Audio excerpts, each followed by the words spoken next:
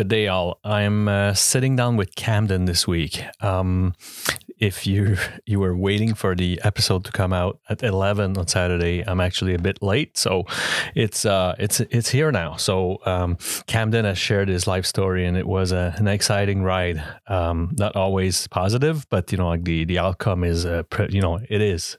So I don't want to spoil anything of our conversation, so I'm going to leave it at that. One thing I want to remind you is that there's a Patreon. It's if you look for Cold Turkey, you're going to recognize the logo if you look at patreon.com. And the rest is pretty much the same old. Share the podcast with your friends. Share the website. It's podcastcoldturkey.com. There are plenty of ways to get the podcast known to your friends, buddies, family. And so without further ado, here's Camden. Enjoy.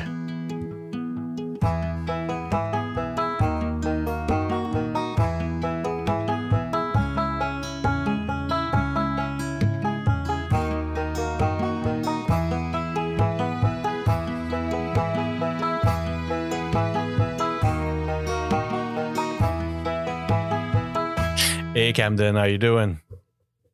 I'm doing good. I do start my episodes for the past year pretty much the same. Like I'm going to ask you kind of pretty much a twofold question. The first one being, in what region are you on this planet, and how has been the pandemic for you? So I am in Utah, in the US. And oh my gosh, the pandemic has been a mess. My whole life has basically just been created from the last year. Can you elaborate on that? Like everything that I have gone through has happened since just about a year ago. Everything that can happen has happened at this point. It is crazy. Would you say that the pandemic was the trigger to all of that? What happened, or and we're going to get there. It was the start of a lot of it. Like I was serving a mission for my church, and I got sent home a year and a half early because of the pandemic. And so everything else that happened afterwards could have only happened had I come home. Wow. And looking back, was it a good thing or a bad thing? Oh, that's such a good question. I don't know. Like, there's a lot of good things that have come out of it. There's been some pretty bad stuff that's happened too. Like, it's just like, it's been really big learning experiences for me, but like, it's kind of hard to like say it's been good or bad. And you probably you're still into it. Only one thing, and I'm still in the middle of it all. Yeah. As far as you said you're in Utah. How, as like in terms of kind of your neighborhood and like your region, how has it been to like going through the pandemic in your region? Because like I'm hearing all kinds of stuff. Like I'm probably in one of the stricter region of the people I sit down and record with. We still have oh my god, a curfew. Oh wow. And yeah, we still have a curfew. It was 8:00 and then it's 9:30 now. Woohoo! We're going fucking crazy. But what part of the world are you in? I'm in Quebec, Canada, and we're probably in some. Oh my gosh. Yeah, I'm some in the stricter region, but I wonder. Don't even get me started on masks and shit. They like everyone going berserk around that.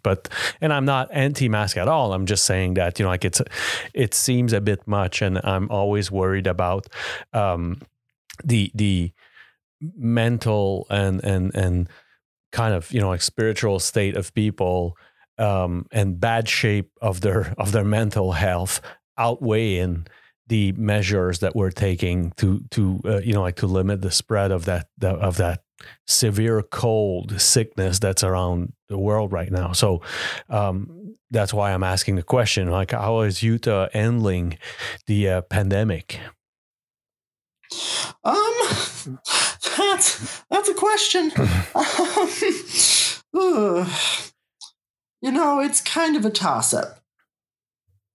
Utah is opening up vaccine availability for all Utahns ages 16 and older, starting Wednesday, the 24th of March. So, 2 days from now, as of day of recording, which is fantastic. I have been waiting so long to get a vaccine.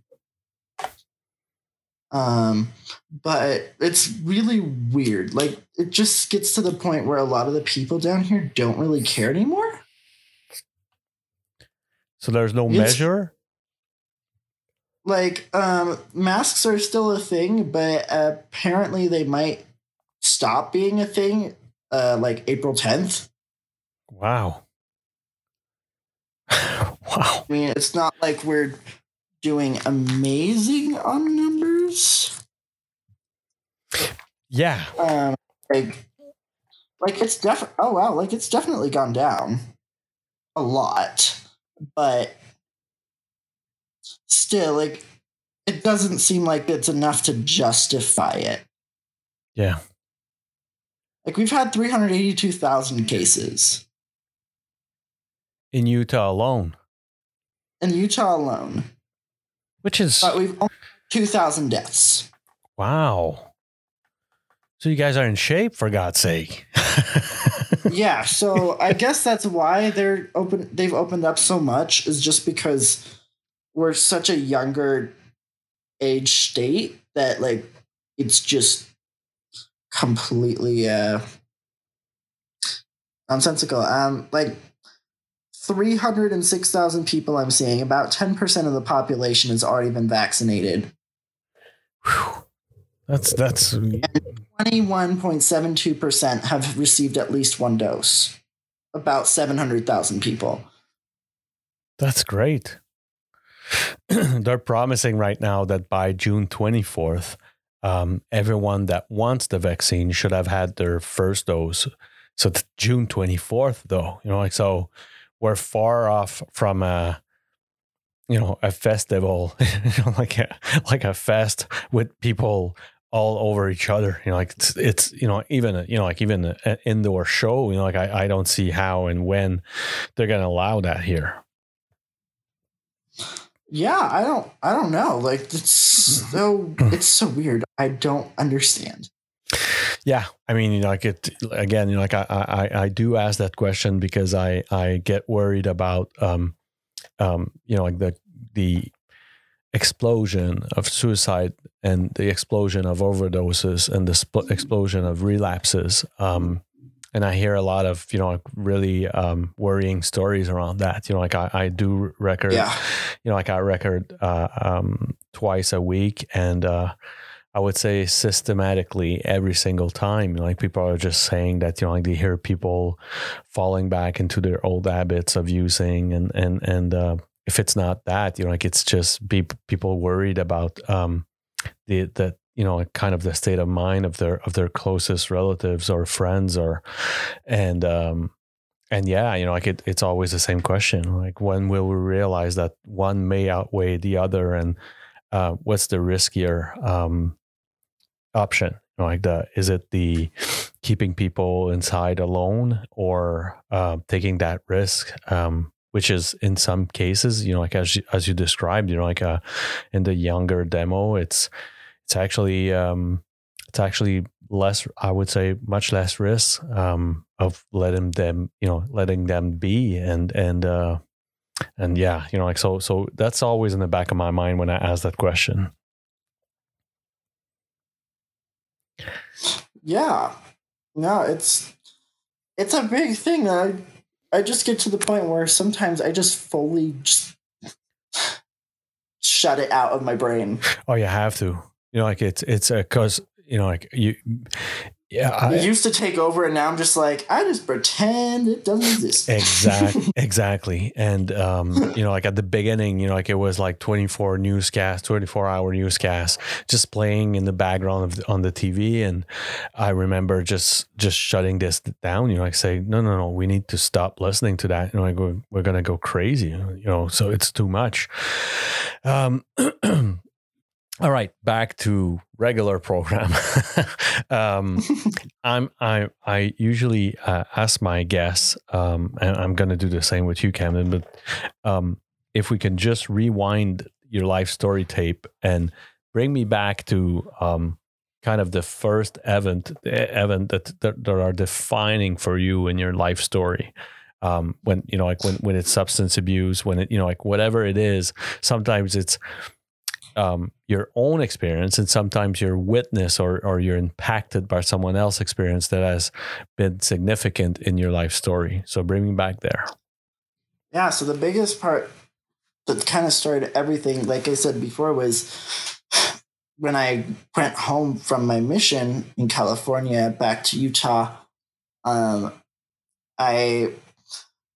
started dating pretty soon afterwards. I mean, like, I know, like, even during a pandemic, whatever, but like Utah's numbers weren't too bad. It was a lot of online talking, but it was the first time in my life I'd ever decided to like try dating guys. And so that was really big, and it ended up leading to me pretty remarkably quickly within a month or so getting engaged. Wow. So, okay, I'm going to pause the tape here. Oh, no kidding. There's a ton of information all in one right there. I know. That's the whole thing. Like, that's nothing. That's tip of the iceberg. That's the slowest it gets. Well, if the intro of that book, I mean, that's a lot, like you're putting the bar high here, Camden. So, okay. So there's a few things in there. The first one is the mission. I want to know, like what was your kind of upbringing like, and like, can you describe to me like kind of the religious beliefs that like was, I guess it was brought up with your upbringing. Can you just help me with that? Like just figure out. Absolutely. Where does that come from? Always been such a huge part of my life. Like it's like my family's always been super religious. My family has been members of the church since like birth for hundreds of years at this point. Like it's just so ingrained into our family, which is crazy. But like for us to have just been a part of something like that for so long, it's where I got a lot of my values from, and it's what made me have to wait so long before I ended up dating, because I just like I had to try to figure out where my own values were and what was okay and what wasn't. And one of the things I learned from all of this is that sometimes you literally just have to go and do it and figure it out. Would you say that there were, like values in those religious belief that kept you from being yourself? So it was really weird because I didn't know what my sexuality was until like near the end of high school. It just didn't manifest itself. So it was really unique in the fact that like I didn't really have to struggle too much with it. It was mostly just like nobody knew about it when I finally figured it out. And so I was trying to figure out what's okay. Like, is it okay to even have those feelings? Or like there's just so many questions that I ended up having that I had to try to figure out on my own because there wasn't really many resources out there. And you mean at the church? Big, but like both in the church and like other places, like it's just there wasn't much on like what is okay, or like, so it's just like you can't control the feelings that you have. Yeah. That's the hardest part. It's just like, sure, like you can want something all you want, but like I can want to be straight for with everything in my soul, but that's not who I am. Yeah. And I could never feel good like dating a woman because I know that I don't have the same kind of love that I would with like a guy. And so I wouldn't want to like take that ability for somebody to feel all of the different kinds of love like they would in a relationship where they were actually attracted in every kind of way. Was there like guidance in what typical couple would be in kind of the religious guidance? I mean, all I could ever find was like a man and a woman, and that was frustrating. For sure. No doubt. I'm just like, I don't know. Like, I'm just like, cool. It's not like, oh yeah, here's what to do if you like are attracted to the same sex. Like, it's not really out there. And so would you... Fine, if you can't let me do this, like, what am I supposed to do with these feelings? Like, am I just supposed to shove them down and hide them? Am I supposed to be celibate my whole life? Like, there were so many questions. Have you tried dating girls? I have. It has never worked out. The only ones that were ever interested weren't really interested. They were lesbians. So, yeah, no, I only found out afterwards. I didn't realize they were pity dates. I thought they were like actually interested, but no. Never got so much as like a first date with any of the, like, I mean, a first kiss or anything. Like, they weren't even things I could consider dates, and there was never a date two. Which is just, you know, like almost like it's fascinating, you know, like, you know, because I guess these girls were going through the same kind of, you know, like just brain melting thinking all the time as you did. Yeah, and I mean, like, they were really my only friends at that point in my life. So it was just like, okay, like, I'm sure this is a thing. And I mean, how was I supposed to know what it felt like being attracted to somebody? I just assumed not having attractions is how straight people felt. Was there literally not having developed any kind of romantic feelings towards anything? Like, I just thought, okay, this is what normal people feel like. Like, I didn't know any different. Like, what am I supposed to think? And so I'm just like, of course I thought I was straight. Like, why wouldn't I? Like, 95% of the population apparently is straight.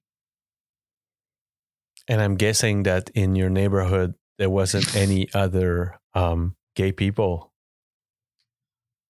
You would think, but at my school, there was actually quite a lot in the community. So I was getting exposed to it, but I just didn't have any kind of real feelings for forever, and there wasn't a real explanation. It just took way longer than it takes most people to develop those kind of feelings. And you're actually what I was looking for, and it was so taboo. Like, I never would have even considered it. Exactly. You know, like you were actually. I've just been taught my whole life it's disgusting, and so I hated it. Yeah. I didn't understand people that were gay or LGBT at all. Like, it just didn't like those people. I was kind of homophobic. Just insane. Yeah, but do you develop some kind of aversion because you're being taught to? It's just how I was raised. That's how culture is. Yeah. Everywhere around me.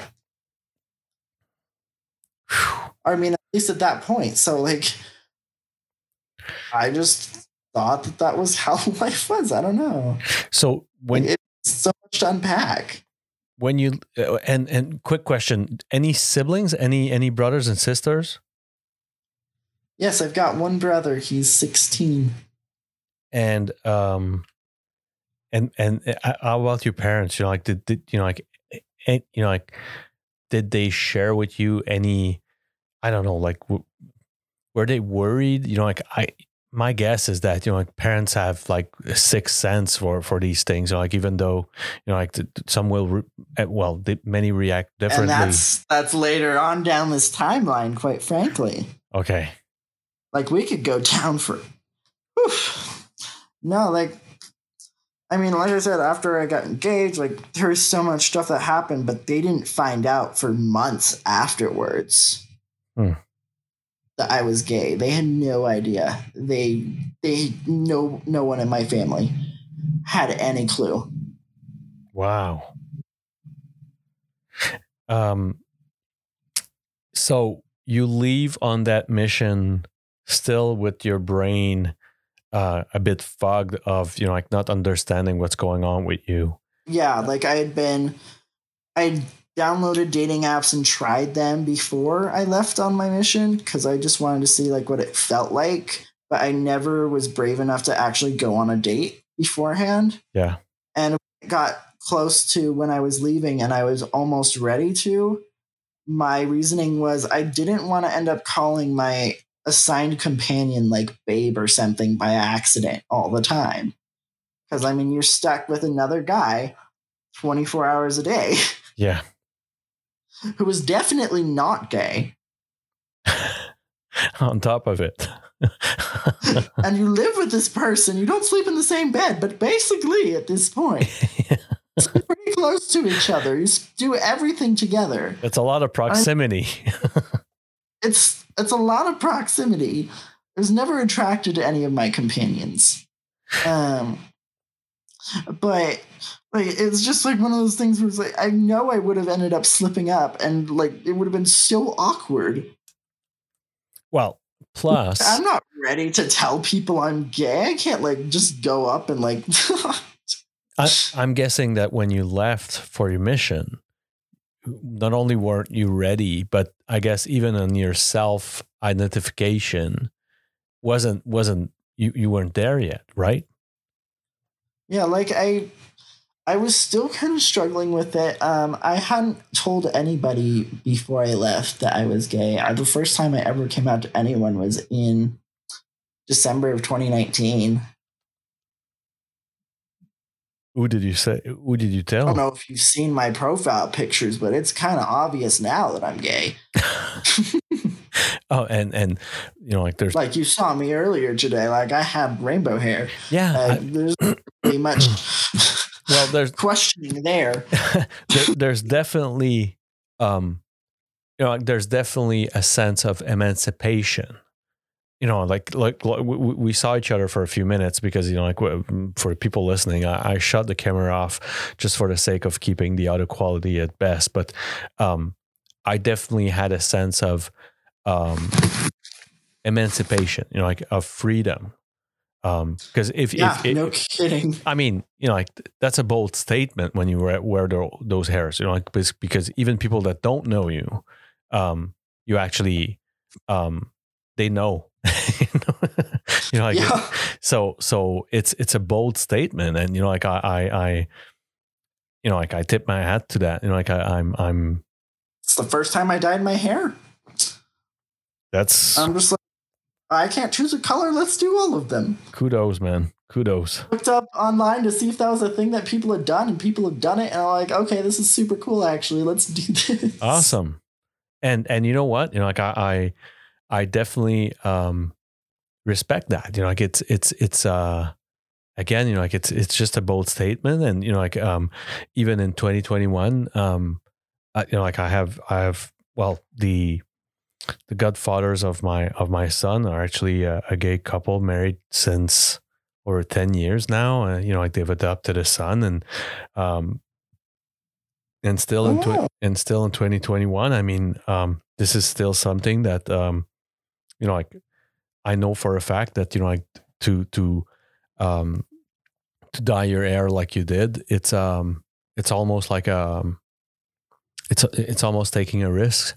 And I despise the fact that I have to say that, but like it's I mean it's again like I do respect and appreciate that big time.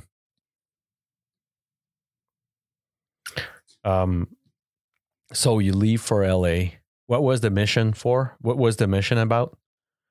So it was just to kind of help people find Jesus Christ in their lives and to help get closer to God, just trying to really develop that relationship, help them find something to hope for. How do you do that on a day-to-day basis? Because I'm really far away from that. I kind of don't know about this. Oh, for sure. No, there's a lot of people that don't. It's a big thing. You just see the Mormon missionaries with their little name tags knocking on your door all the time, and everyone's like, I don't know how this works, but go away. Yeah, or the Jehovah's, so it's how does it work? I mean, like what's your, so you wake up and what do you do? I mean, yeah, sometimes we did knock on doors, but it honestly wasn't very common because it wasn't always horribly effective. I mean, but there was never like any monetary incentive to doing anything. In fact, we had to pay our way to be there. A 2-year mission would cost about $2,000. I mean, not 2,000, 10,000. My bad. It would provide you with, everything you needed, including like stipend of money for groceries and things, and they would take care of where you live, transportation, everything else. But it was still a really, really big investment. But it was to show like you're really dedicated. Like the church itself didn't make any money off of those. They just had to also subsidize from other sources, but it was to try to make it so anybody could do it, but that you were really dedicated and because it's a volunteer position. You're volunteering for 2 years of your life just to help people. We try to look for service opportunities wherever we could, just helping make people's lives easier. Sometimes we'd go visit people that previous groups had gone and seen. We'd end up teaching lessons sometimes. Sometimes we'd just be walking to an appointment and we'd run into somebody on the street and we would just end up talking to them and helping them have a nice day. Just our whole goal was just to make the place better than when we first got there, And that takes a lot of guts. Yeah, and I mean, you have to wear your name badge on your chest, it's like the hair thing. Like you can't just go be invisible and just choose when you want to do things. You are full front and center, a representative of Jesus Christ.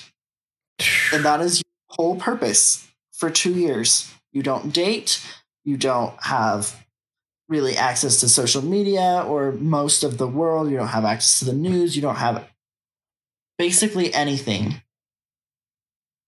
that would possibly distract you ever. That's crazy. Only be able to talk with family twice a year, and now it's every week. But still, like, you really didn't have too much communication with anybody in the outside world.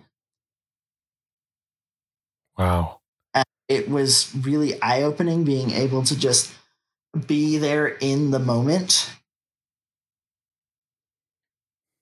Because a lot of the times you didn't realize everything you were missing just by being in with everything. Like, you didn't, like, not having a job, not doing anything except doing this.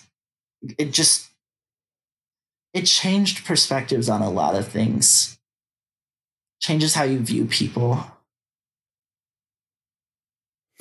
And then you don't see people as much anymore. Everybody's got problems. Oh. Everybody's trying to get better. Well, most everybody. And there's always those few people that are that's for sure. Unfortunately, in some cases, but there's nothing you can do about it. If somebody doesn't want to get help, that's their choice. It's what they've been given. They have that option.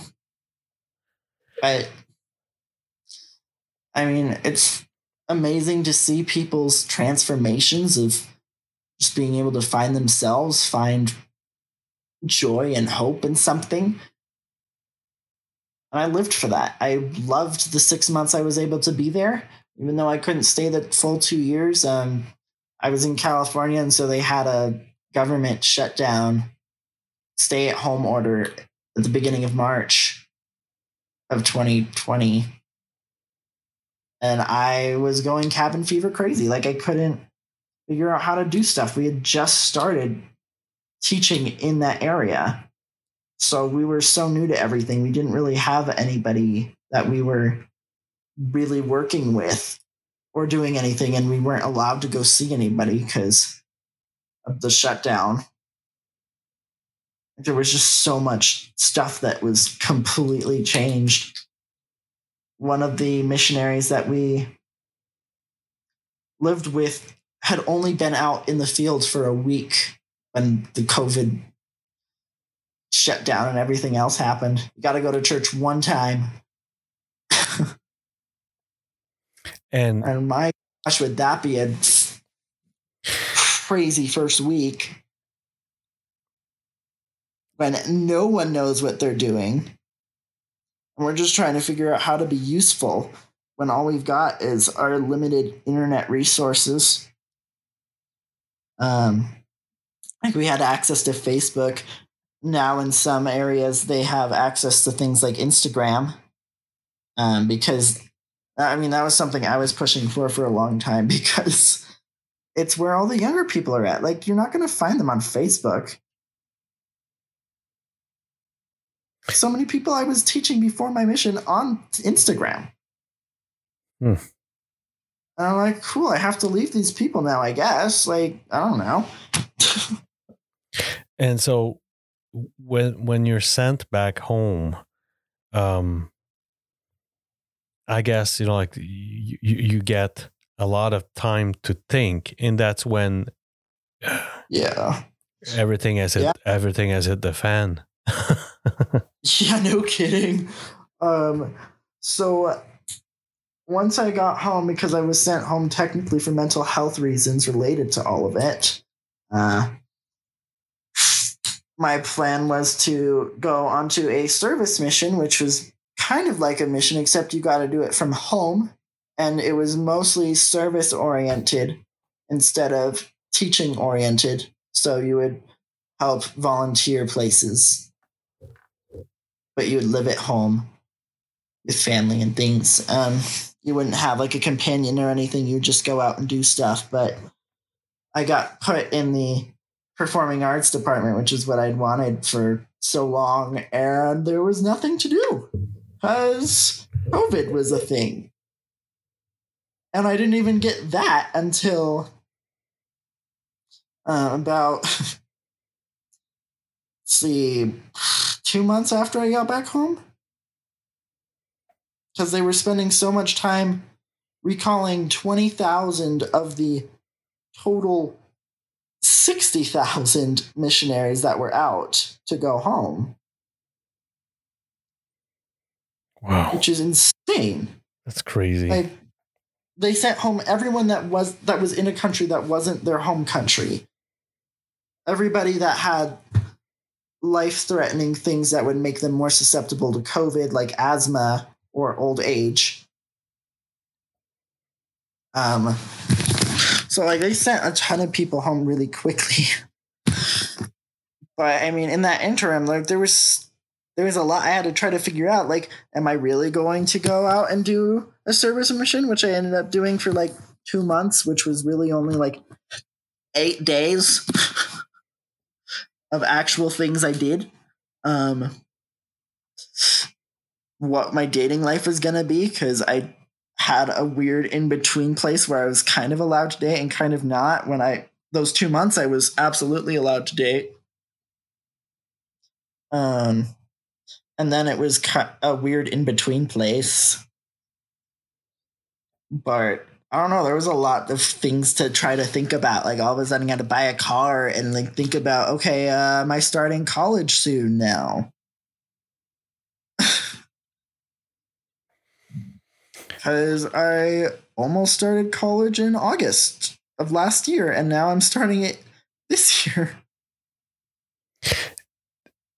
Can you tell me, like kind of, like what happened, or what was the trigger for you to have the, like to build up the courage to like to meet with someone that, like you were attracted to, and to, like kind of Oof. push that, like that next step to Yeah. that, like to that discovering of yourself, actually?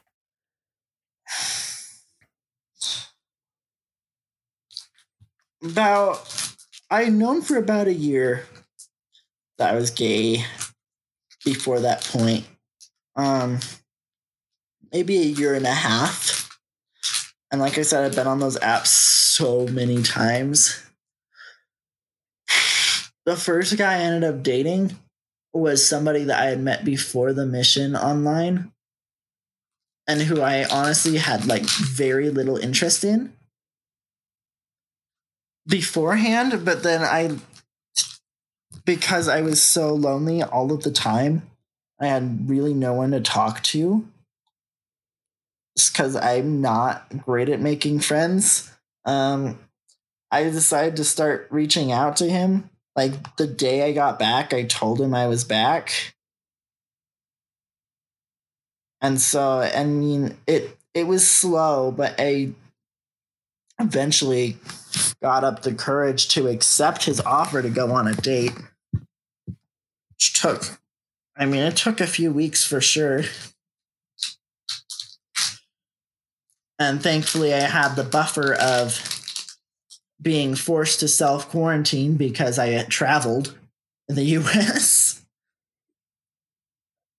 So I had 2 weeks self-quarantine, and then a little bit later I ended up dating this guy and a couple others. He wasn't the person that I ended up getting engaged to.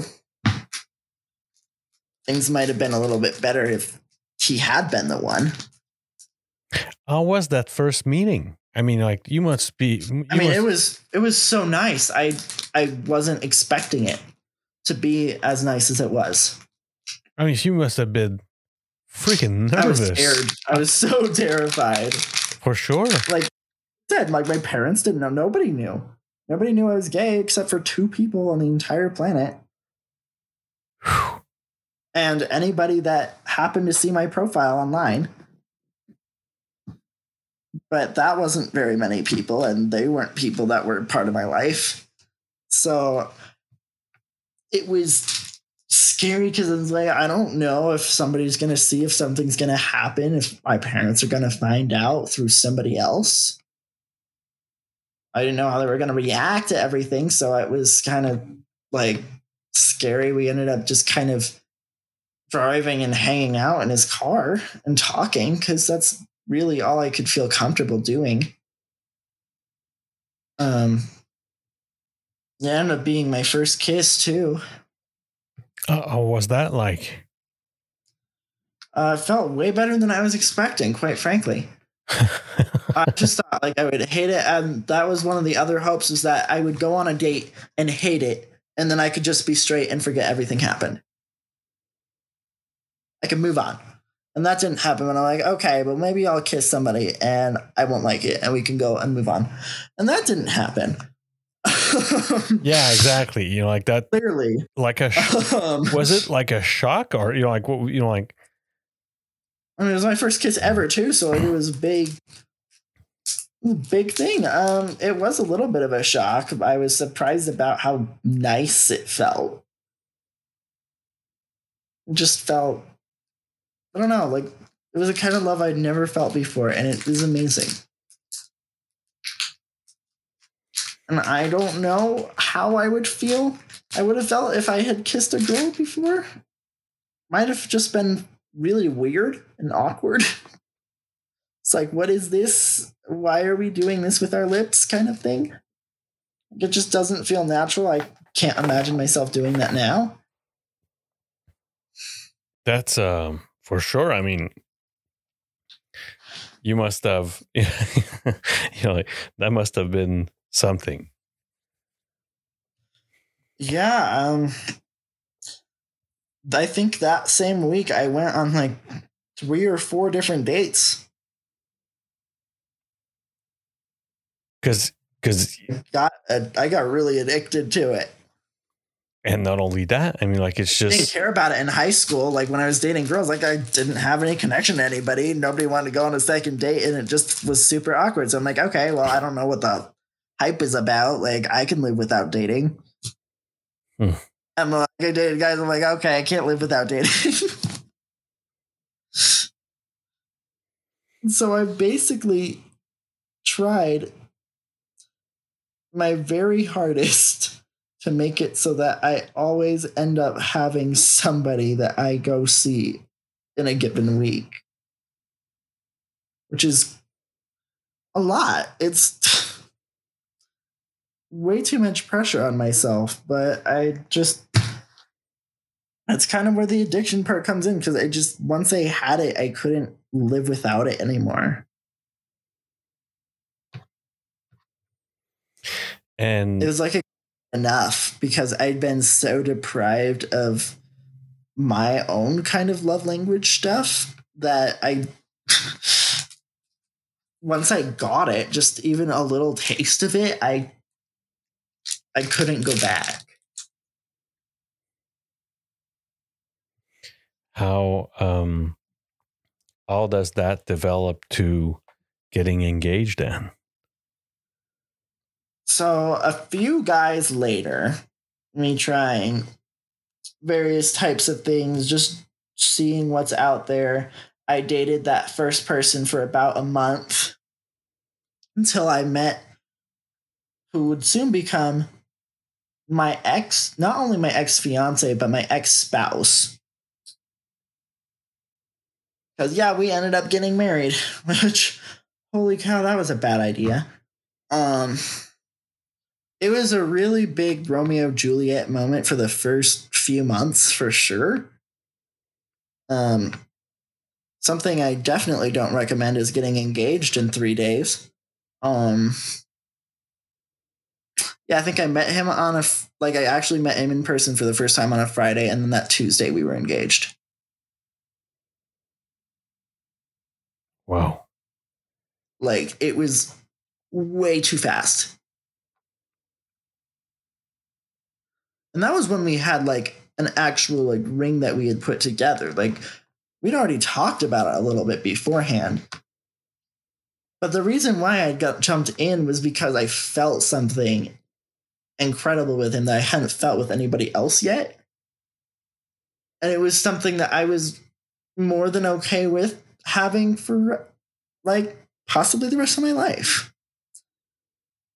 I loved the person that I had met. Everything that he had showed me and continued to show me for at least the first month, if not further on, was like exactly what I wanted. He was able to give me all the attention I needed. I got to see him all the time. Was it a way, Camden, to slow you down? Like, yeah, like, in a way it was slowing me. Like, I kind of, but like, I mean, everything moved really fast, but I got to do it with one person. I got to experience everything with that one person, like, in its own time. But it helped me focus on something, but it also gave me like a friend, because I didn't really have any. And so being able to just spend time with somebody, especially when I'm in such a big house and I barely see people that I live with. Like, it's a 3-story house and there's 4 people in it. And they're always off doing their own things. So, like, I don't even really see them at all throughout the day. I'm moving into an apartment with some roommates so that I can see humans more often. Which is crazy. Like, I can't see people as often when there's more people in the house than the place I'm going. But, yeah, no, I love being with people. That's how I get my energy. That's how I don't feel like alone. I can't just stay cooped up by myself for a horribly long amounts of time. And those dating apps allowed me to feel like I had friends and people that actually cared about me. That's why I kept coming back to them. I never ended up catfishing anyone or anything, but I got that same kind of high. And you actually get engaged. I guess you get married. Yeah, I got engaged in April, I believe. Yeah, like April of last year, 2020. We dated for about 4 months in there, but in between all of that, I would find out about the end of May that the person I had engaged to, who I thought was like very much like an active member of my same church, who followed all of the other guidelines besides all of the gay things, obviously, just who had like strong values, I found out that he got into a DUI and should have died. And that was a huge shock to me, and it should have been when I dropped him. Like, that was the first big moment where I should have let him go. It was because he was hiding it from me. Yeah. Like, I didn't have any idea that he was doing that. Like, I just got a call one day, and it's just like, hey, so I got into a really bad car accident. My car is totaled. Sorry, I can't be there today. So I drive over there. He's got his arm in a sling. Later that week, I see his car. It's been completely destroyed and smashed in. I don't know how he made it out of the car. There was a rollover, too. I think he was like 3 times the legal limit on alcohol. Like 0.21, 0.24, something like that. Which is insane. It's literally the first time I ever hear that he drinks. That apparently he also did weed. He had cocaine in his car. And the police. You didn't know anything about this. I didn't know anything about it. Months and months later, I would find out that his family knew about it more than 5 months earlier and could have done something about it, but didn't.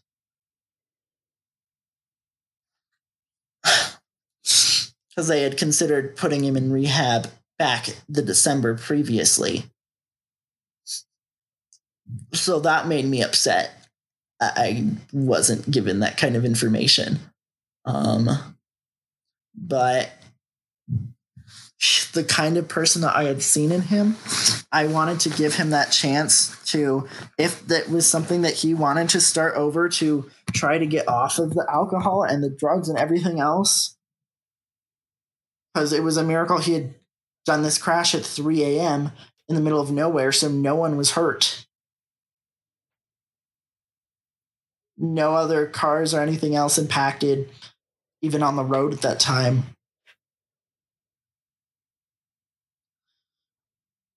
And I thought he was willing to do that, and I stuck with him.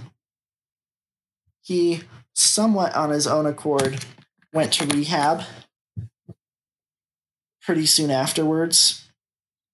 I mean, it really had to do a lot with me and my first ex, that first person I ever dated, who became one of my best friends, basically insisting upon my ex-spouse that he go to rehab because they were going to make him do it anyway in court. And if he did it in person, it would look way better to the judge. You know, just like, not only that it would be the right thing to do, but like it would reduce any kind of sentence or anything else he could get from it.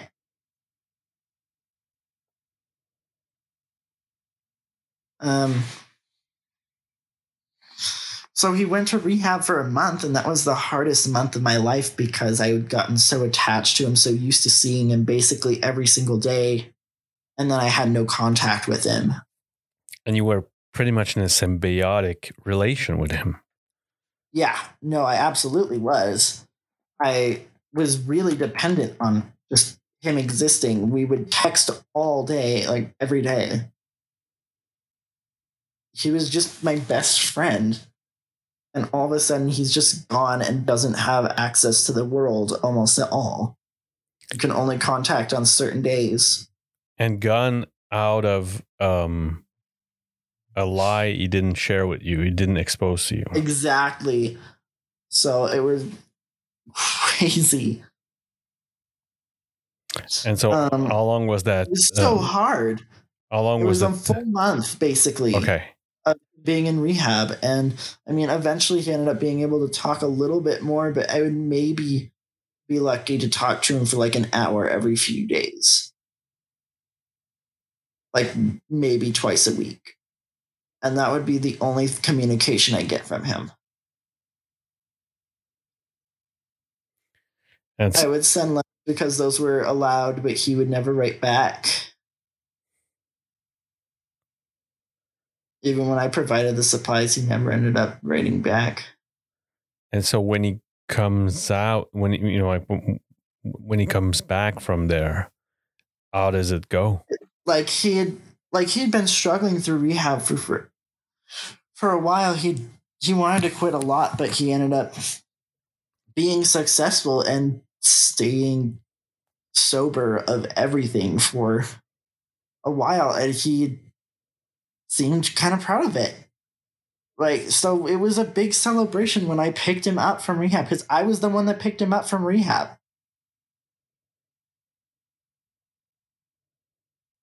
At the very least, that was that was the whole plan. They ended up not allowing it at the very end, after I'd already gotten there to pick him up.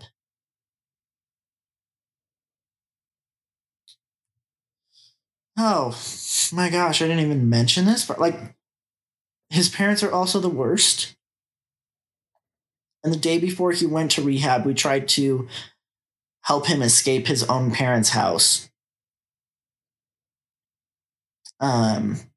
Because they were being really manipulative and controlling and kind of emotionally and otherwise abusive. So we had tried to get him out, and that was one of the scariest nights of my life, because they didn't know, and I was just trying to help him pack up all of his stuff. I had things in my... What I should have done was just take his stuff first. And then I could have taken him, and it would have been totally fine.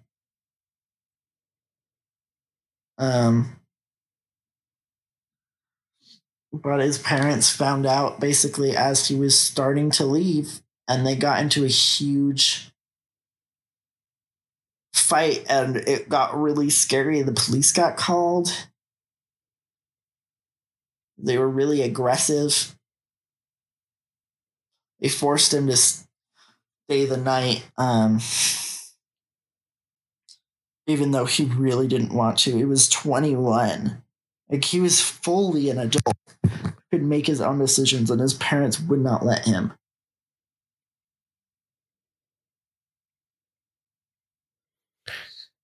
And so when he leaves and so does he come back to like, when the police got called, like, he ended up going to a hospital for crisis counseling. Wow. And so I ended up going down there too eventually, after my friend helped pick me up from the gas station, because I just tried to escape. They had chased me out of the house, basically with the intent to kill me, honestly. Like, they were crazy. So aggressive. I didn't even get I had helped by bringing my own suitcases, and I wasn't able to get those back for weeks. I was too afraid to go back to his house. But when I got to the hospital, like, I basically was able to talk to him for like a minute. And my other friend got to talk to him for a minute. And then his mom found out where he was, which she shouldn't have been able to do. But he had texted his sister where he was, and his sister had told his mom. So she had found him and she was trying to pick him up when our like backup plan was, okay, we can pick him up and take him home from the hospital and keep him safe because she doesn't know where my friend lives. So he can at least be protected.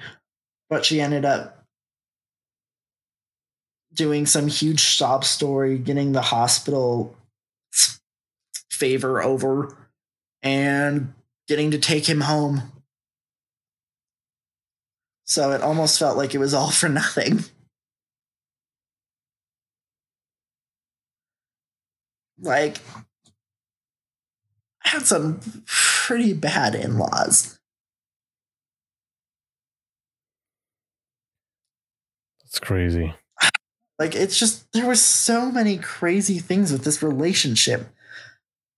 I would also find out that he was about $8,000 to $10,000 in debt without ever having gone to school. Just having bought things out of depression, like really expensive things he didn't need, like a 4K monitor, a custom built PC, 4K flat screen TV, soundbar, like all this stuff that he didn't need.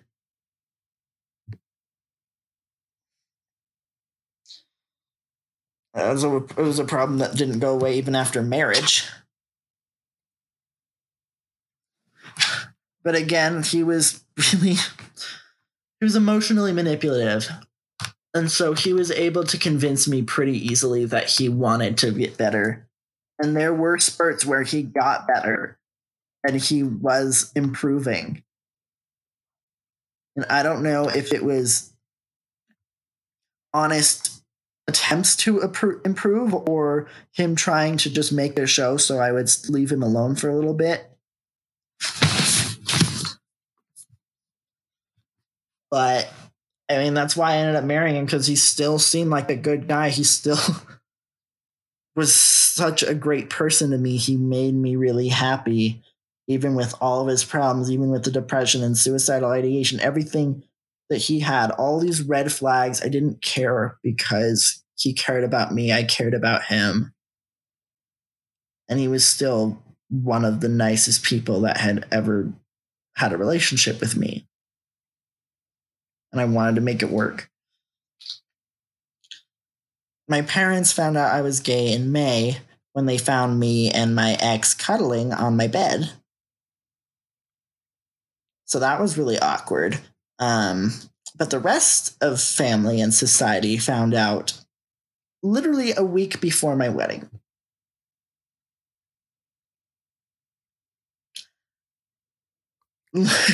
How did they react to it? I mean, they were very supportive. I didn't have anybody that wasn't supportive, which is really nice. I wasn't expecting it from any of them. I just was like, okay, I'm going to end up probably ostracizing half of my family and friends right now by putting this out there. And I didn't lose anybody. I was never treated differently by my family.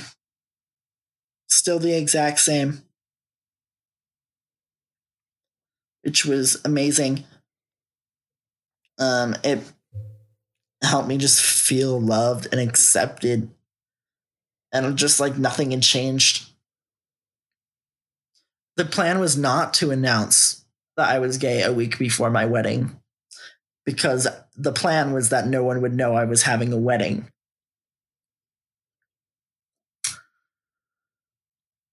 In all of this craziness, my brain also thought it would be a totally normal, fine idea to have a very Romeo-Juliet-esque secret wedding with just the required amount of witnesses. My friend marrying, like literally being at the altar, marrying the two of us, like officiating. And that's it. Like, we would just announce it later on after we had moved in together and did stuff. Just had like a wedding reception of sorts afterwards, maybe even a mock wedding. And people wouldn't have gone, oh my gosh, you got married too soon, and given us so much crap. But at the same time that I had come out as gay, My parents, again, after quite a lot of missing signs, picked up on the fact that I had a nice shiny new ring on my wedding finger that happened to pop off and roll onto the floor in front of them as we were talking and announcing our dating. There must have been. So, like, they confronted me later that night because they're like, you were way too nervous to say that you were just dating somebody. What's the real story? Find out I'm gay. I mean, not that I'm gay. They already knew that. That I'm not only engaged, but getting married in about a week. And they made it a real wedding. They insisted upon my inviting all of the family and friends and everybody I possibly could. We ended up having 60 people show up to this wedding on a 1 week, or even in some cases, 1 day notice. We had family members put together all sorts of decorations. Our wedding venue was literally a park in the city at a gazebo. Like, not even a gazebo. It was just like a covered pavilion. It was a covered pavilion. That was our wedding location inside the local park. But we had decorations shipped. We had like a cake. We had a wedding photographer who was somebody in my church who did it for free.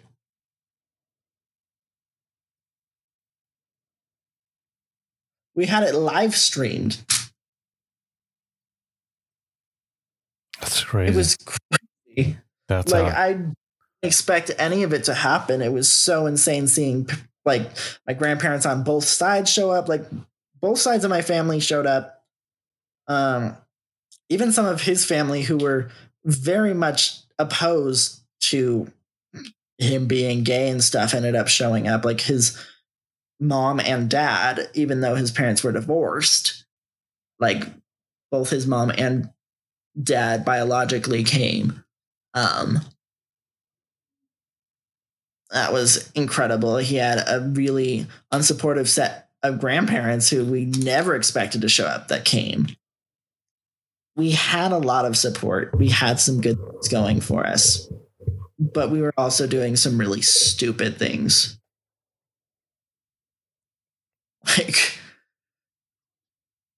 Like the problem is, the one thing that happened that I wish they didn't find out about us having a wedding is because we fought on the way to the wedding. Isn't that a wonderful, wonderful warning sign? Wow. We were arguing on the drive over to the wedding. And basically we're like, okay, fine. I don't want to be married to you. Fine. Oh, crap. We have 60 people showing up to our wedding. Guess we're getting married anyway.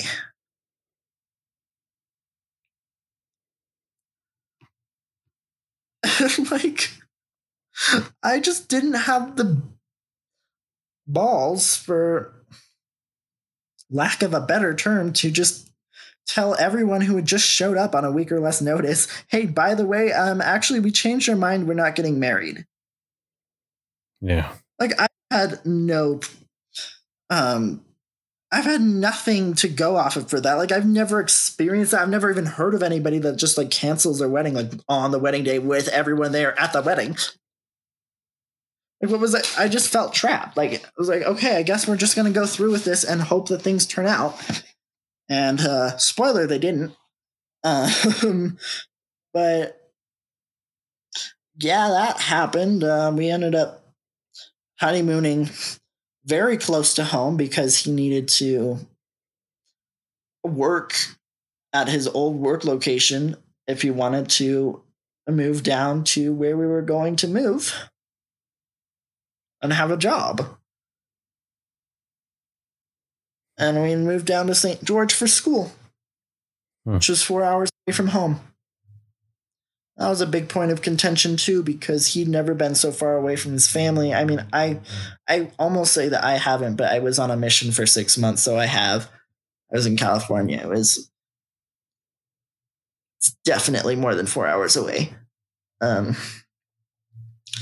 he hadn't ever dealt with that, and a lot of the stuff came from the fact that he couldn't like see his family as much anymore. But there were some pluses to marriage. Like I love being able to live with somebody, to be able to come home and just have somebody there to cuddle and make things better. But that wasn't always the case. Like I said at the beginning, he was not only emotionally manipulative, like he would sometimes use suicidal ideation as an excuse, sometimes threatening to cut himself or otherwise harm himself if I didn't do something, or I didn't give him the attention that he needed. Like he would be super ungrateful for when I did things for him. I ended up paying all of the bills out of my own pocket and savings, even though I worked more than 40 hours a week.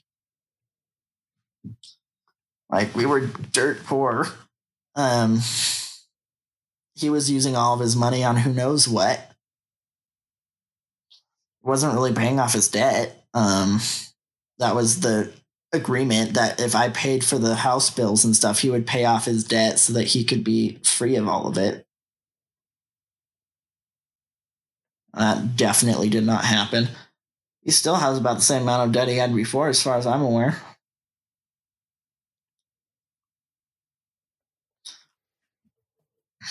And when did it blew up? When did it blow up?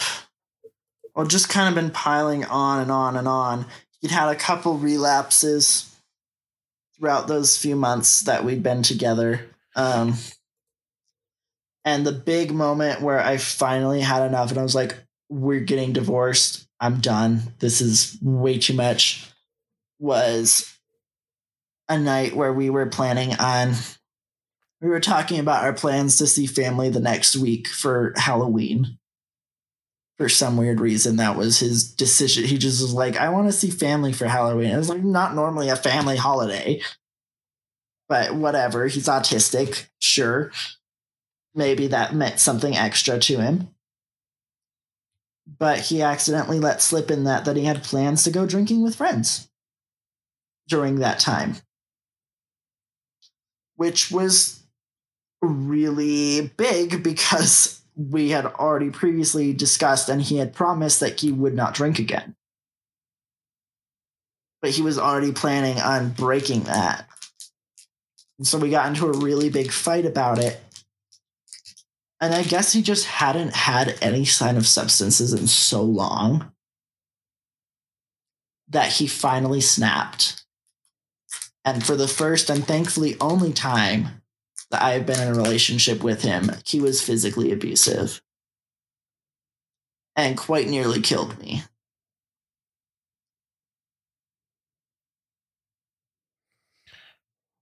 And what did he almost choked me to death? He was punching, he was hurting. It was all completely out of context. There was no real trigger for anything. It just happened. And it was terrifying because I never experienced that aspect of his life before. Like, I didn't know that was in his personality. I didn't know he could get that aggressive, especially at me. And it terrified me. I ended up grabbing my laundry bag of freshly cleaned clothes and my laptop, and I booked it out of there. After a whole lot of fighting to get out and get free, and I drove to the local Walmart parking lot, which ironically was where he was working. And I slept in the Walmart parking lot, which is the first time I ever slept in my car. And it was also one of the first days that it got cold, and I was only in a t-shirt and jeans. So I had to cover myself up in my own laundry to try to keep warm. Didn't really work that well. I couldn't sleep. Ended up, because COVID was still a thing, and this is November now. We had gotten married in August, so this is not looking very good. 5 a.m. was when Walmart opened, and when it's 5 a.m. hit, I was in there, bought a coat that said medium on the hanger, ended up being a triple XL, didn't notice until it was morning. I didn't care, I just needed something warm. And that's how I fell asleep. I ended up going back later that morning to my apartment to pick up my work uniform because I had work to go to. And I literally ended up doing a shift after that. I don't know why in the world I decided that was so important. I guess I was still just so afraid of losing my apartment, which doesn't make any sense. Like, who freaking cares? I was just abused. Like, what does it matter if I make money for one day? I just went through PTSD, and the only thing I could think of was, crap, I can't be late to work, and oh no, I don't have my work clothes.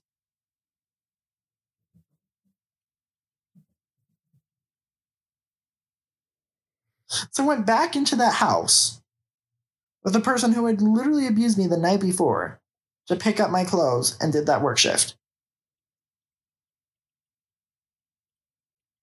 I continued working there for a little bit longer.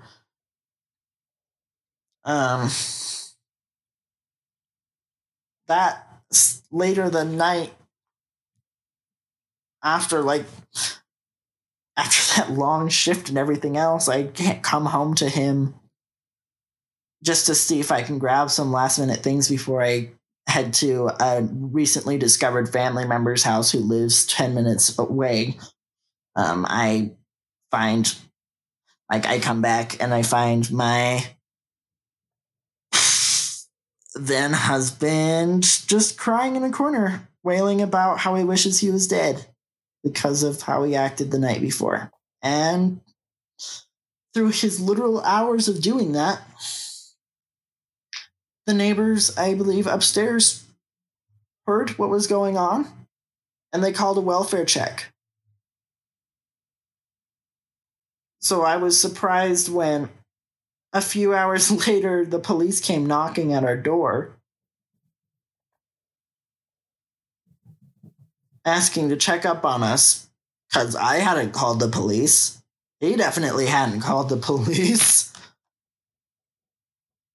But there they were, and they talked to us, and they found out what happened.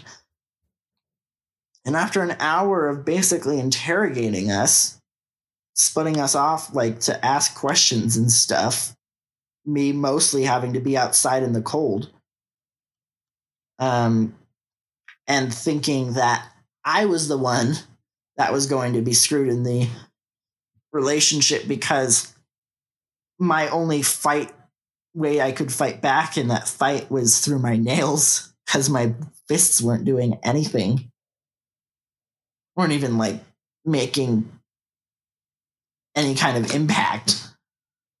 And so he had scratch marks all over his body. That was the only way I could escape his chokehold. But then finding out about all of this stuff meant an hour after the interrogations, he was the one taken away in handcuffs. So I watched somebody who I thought was the love of my life turned psychopath, taken away to the county jail for the night. I have so many mixed feelings. It was like, do I feel happy that he's gone? Or upset? Or alone? Or safe? He's gone, I guess, so I can sleep in my own apartment that I've been paying for the last 3-4 months. But I don't know, was that worth it? I don't know. it was nice being safe, but it was terrifying watching him get taken away in handcuffs and not knowing if I was going to see him again, if I wanted to see him again. Like, what am I supposed to do in that situation? I don't know. I still don't know what the right thing to do was. I kept a relationship with him afterwards way longer than I should have. We both moved out of that apartment after about a week from the incident because we couldn't afford it anymore, and I definitely didn't want to live with a person who would literally just physically abuse me. But apparently I was really okay with still being friends. That's crazy. I know. I'm just like, I have no idea what I was thinking. I guess it was just so desperate and just so hoping that he would just be the person that I thought he was, that I was willing to keep taking him back even when I shouldn't. And unfortunately, we still did very not great things. Even after he had physically abused me, we still had sex. Because he just still had so much control over my life. Even after we had already filed divorce papers, he was still seeing me fairly often, still having sex with me in my own car. Controlling my dating life so that I couldn't see anybody else and that we would have to be exclusive. And I was just letting him trample all over me.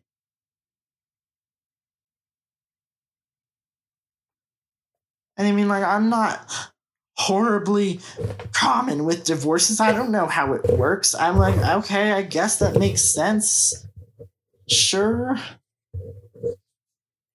Like, I guess I can just date you. I don't know what I thought my end goal was going to be. Like, oh, I guess we're getting back together and getting married. I don't know. Like, I have no idea what I thought the best case scenario was. But I'd still let it happen. And at the end of November, a bunch of stressful things happened at once, and including working a job at Amazon and trying to figure out what kind of relationship to have with this person who seemed both so good and so awful at the same time. I'd spent so much of my life with. Longest relationship I'd ever had with somebody. And I had the worst panic attack in my life. I was unable to talk, shaking completely uncontrollably. Never experienced anything like that before in my life. And I got taken to the hospital for it.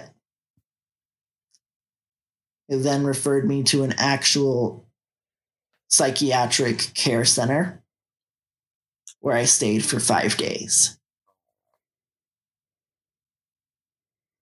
It wasn't until that point that I had figured out all of the horrible things that he was doing, and that I had let him take control of my boundaries. I had let him trample all over me and control me even after he had done so many things to hurt me, and I was still letting him be a part of my life, and I just wasn't recognizing it until I was taking classes that went, look, here's these kind of people you don't want in your life.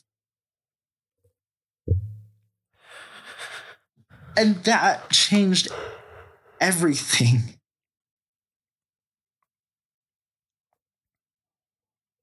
Like, I can't believe that I went that long, but I am so grateful for that hospital visit because it opened up my eyes.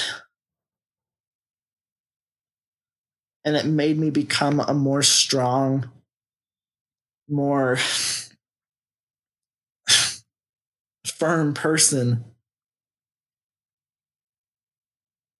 I stopped letting myself be compromised, letting my values be compromised, letting myself have lower expectations and boundaries, and letting crap people control my life. And I dropped him completely contact wise. Have barely talked to him since, only for follow-up divorce things and phone bill stuff and the very minimum that I can.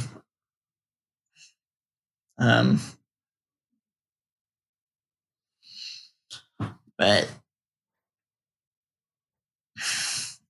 I don't know. I learned a lot from that horrible nightmare of a relationship.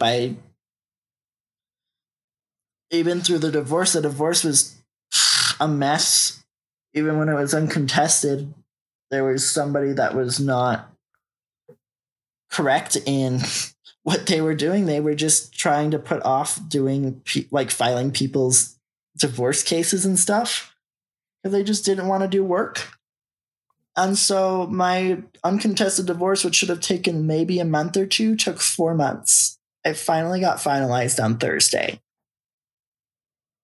Should I say congratulations? I have no idea. But finally, for the first time in my life, I don't have to worry about that one. He's still paying my phone bill. It's the only way he's paying me back for the $3,000+ he owes me from that relationship. Meaning I've spent probably over $6,000 just in the relationship alone. So that was mostly just his share of the rent and everything else.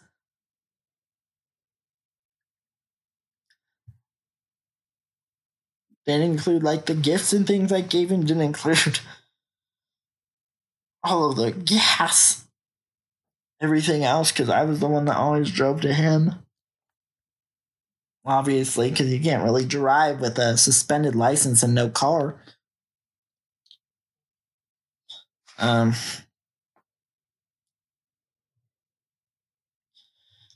Even still, November, December time, I found a new person to date already. Even through all of that, I was still trying to date people. Because that's what I needed I just needed someone to talk to. And I just lost the biggest person to talk to I had in my entire life. I'm I guess I have to date again because there's no way I can meet people when I'm not going to school. I'm not working. So I dated again, and I dated a guy for 4 months. It was fantastic and is still my friend, but she broke up with me even though we had an engagement about a month back. He broke up with me at the beginning of this month. So I've been engaged twice. But at least this one was one where the guy was an actually decent human being. Ironically now, that ex-fiance and my very first person I've ever dated are now dating. So who knows where that's going to go. But I don't know, it's been a life. That's basically where we're at right now. Through all of this stuff, finally getting my life back together, I'm finally getting up some savings. I'm definitely not going to be so lenient on whoever I end up dating next. I'm going to set some boundaries. That's going to be hard, but you know what? Whatever. I got to figure out what is and isn't okay, and I got to stick to it.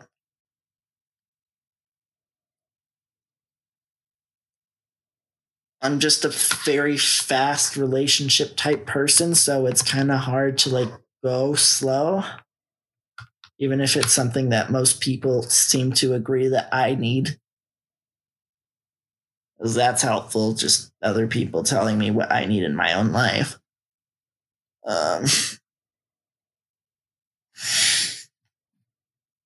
Especially when they haven't figured out, like, what the heck. Like, they haven't gone through, like, anything, and they're just like, okay, yeah, I'm sure. I know exactly how to tell you how to move on and how to get through a divorce, even though I've been married happily to my one and only spouse for 20 years. That was basically all I got for months, was just advice on how to move on when I was already just trying to forget it.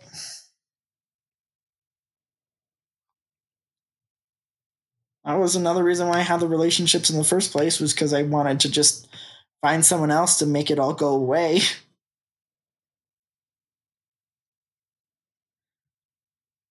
But the only way that I could move forward with all of it was to find a new person who would actually treat me right. And while it helped, I'm out of that relationship and I'm still not fully over it. Like, I can't believe all this stuff happened to me within the last year. I don't even think I could possibly be married for another 2 years at least, and I've already been divorced. I mean, I've talked to people on my podcast about abuse, and I thought I could relate to them. But since I had never really experienced it myself at the point of that interview, I didn't know what I was doing. I was just like everybody else that was just giving generic, unuseful advice because I thought it was helpful. I just thought, okay, well, this is how this should be. Like, you should do this. This will totally work. Like, I know exactly what you feel like. When I'm like, no, I didn't. Like, it's crazy how something that seems so simple can be so amazingly complicated. That's how life is. It's how love is. Nothing is simple. If it was, we might actually know what we're doing with our lives. Yeah.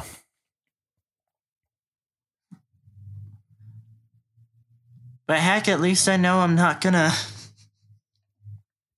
date somebody that's going to be seriously in debt for, like, stupid, unnecessary things, or with somebody that has gone through a lot of addictions and doesn't want to move past them.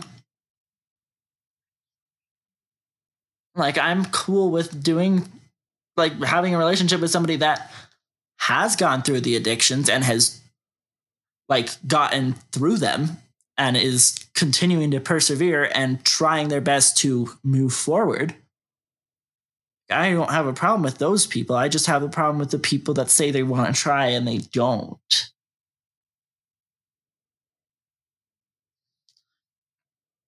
And I mean, drugs and alcohol were a big red flag for me anyway. Like, that was one of my deal breakers. And I let it slide because I thought I was attracted to him. I mean, I did a lot of things in that relationship that I regret. Because he was so controlling, he took my virginity away before I was ready. He got what he wanted a lot of the time.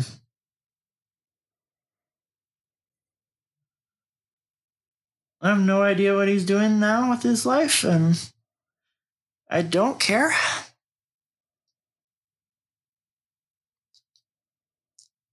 I just hope he's not with anybody, or if he is, he's changed in a way that he's not the same person he used to be. That somebody else isn't having to go through the exact same thing I did.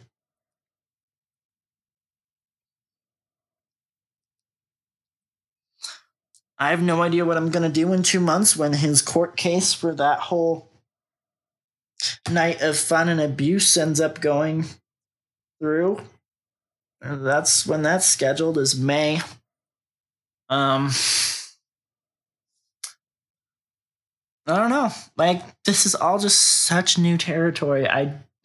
And nobody else I've talked to has experienced this stuff, so it's like there's no one to talk to about it. I don't know.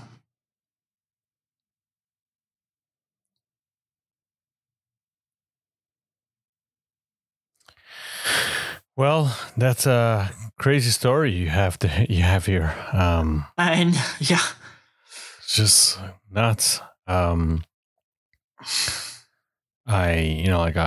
empathize for everything that happened. It's just crazy. I'd like to ask, how are you doing today? Because it's so recent. Yeah,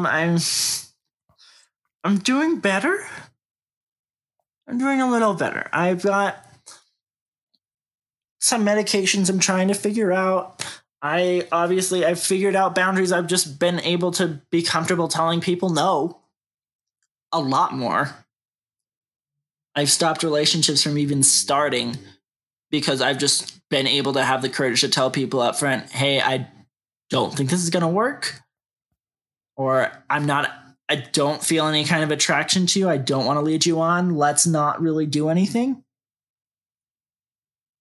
Like, those were really hard things for me because I really hated letting people down. And so, a lot of people have tried to take advantage of that.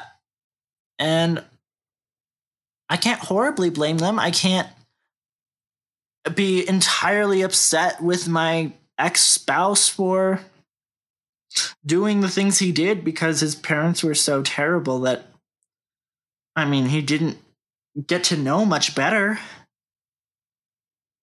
Like, there might be a little bit that he might have been able to know, but like, as someone who's autistic, you learn from the people around you about how to behave, how to live, what's okay and what isn't. And so if the only experience you have is with people that physically and mentally, like emotionally, just every kind of abuse you can get, how is he supposed to know that that's not okay? That's not normal?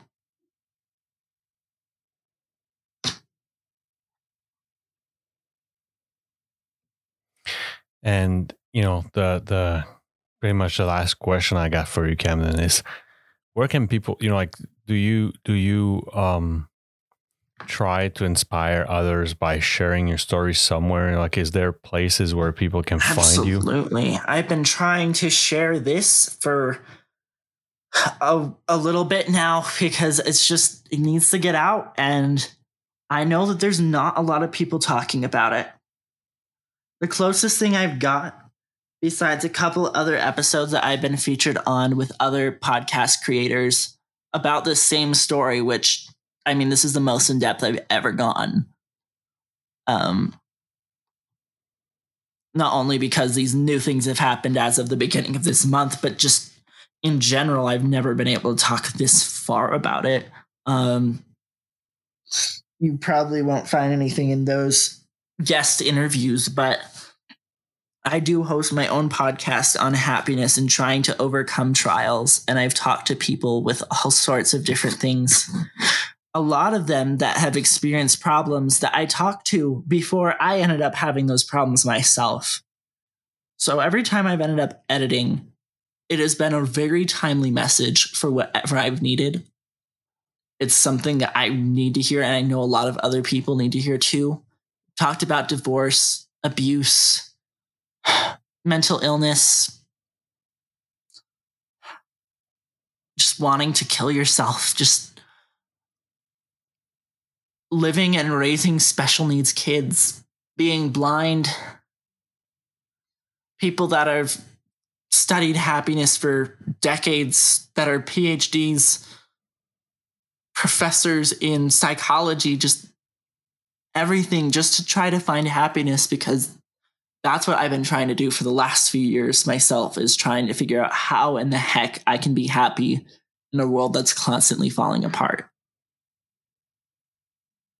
How can I find hope when all hope seems to be going? And every time it pops up, it disappears. It's hard. And I try not to pretend to be an optimist anymore, because it doesn't help anybody. I'm a lot happier in these episodes, but I wanted to make it real because, quite frankly, addiction sucks wherever you're at. Pornography is a big one. A lot of people struggle with it, even if they've been over it. Like, I've gone through it myself. So thankfully, it was not as much of a hold as it has been with many other people that I've known, including a lot of my exes.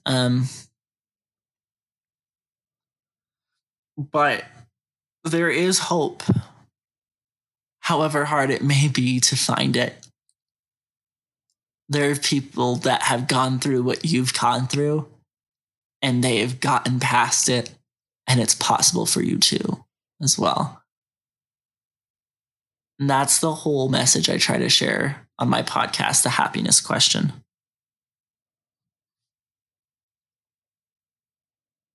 That's why I've loved your show so much, because it's trying to help show something that nobody talks about. Trying to bring awareness and comfort to those who are struggling. Because there isn't as many resources as there should be.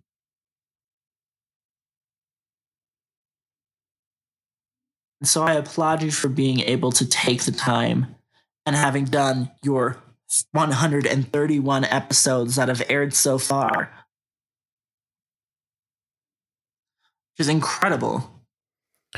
That's and you've really... been keeping up every week. Yeah. I haven't uploaded in probably a month because a lot of stuff has happened, but I'm hoping to get back into it. It's really appreciated, really. Like I make this one of my top priority, and like it helped me so much as I know it helped others. So yes. How long have you been doing it? 2 years now. 2 years steady on twice a week. So a lot of twice a week. I record twice a week. So if I yes, want to, you release once a week. God, I'm like, my goodness, you used to record. Because if I want to leave for vacation or whatever, and I did twice a week for a while, but yeah, you did. I'm looking at this. Wow, you kept it up for a long time. Yep. Until like episode 80 or something. Exactly, and especially when I started crazy. When I started recording, episodes are so long. Yep. When I started recording in English, I wanted to have one French and one English episode for a while now. So yeah. Camden, where can people find you online to reach out to you if they, if they want to? Absolutely. Like, I don't sell anything right now. I don't make any money off of any of this. And that will probably be how it stays for the rest of my life. I've put so much money into it, but it's just to help people. That has been my new mission. As if I can't have the one that I had before, I can create something new. And so if this is the kind of thing that you're looking for, go ahead and find me at The Happiness Question wherever you listen to podcasts. I'm on all of the social media as at The Happiness Question. It's where a lot of my things happen. Things got shut down a little bit because of some really crazy internet stuff, but we're hoping to start releasing again soon when my life happens to have a break in it. Awesome. Holy cow, everything is just so busy. I've been working 7 days a week. As an Easter bunny of all things. Wow.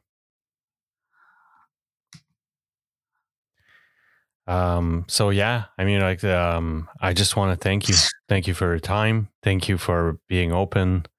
Absolutely. I'm so glad to finally hear from you. I've been waiting for this podcast for a long time. that's appreciated. You know, like I just do, I just do pretty much this job, and like, I mean, I got a full-time job, but you know, like it's for me, it's it brings me as much, if not more, than it actually gives back. You know, so it's a great experience for me. You know, like so I'm just appreciative of like people accepting to be part of it, and I enjoy every minute of it. So it's again, you know, like it's just I acknowledge the way you were open to share your story, and appreciate it, and thank you for that. And yeah, I just wish you the best, Camden. You know, like it's as I have my own life story that had is up and downs. I can tell you one thing, you know, like it gets better. It always does, you know. So, and you know, I could share shitty stuff that at some point, you know, like I could have never taught, you know, like he comes a point where, you know, like either stop your car in the parking, like what the fuck, you know, like will it ever stop? You know, like, and it gets worse. And anyways, you know, like it's just, but you know, like I'm in a good place right now, and you know, knock on wood, you know, like it's gonna be stable for a while like that. But I am really in a good place, and all I can say is, you know, overcoming all these stuff, it gets better. It just does. And so yeah, you know, like if it's you know, sometimes it's not necessarily about being optimistic, but visualizing better days, and you know, like it worked for me. You know, like I can't say it works, but it works for me. So thank you, Camden. I wish you the best, and everything, you know, like every link for the people listening, you know, like every link that Camden is going to share with me are going to be found in the description of the episode. So yeah, have a good night, Camden. Thank you. Thank you so much. Take care. You too.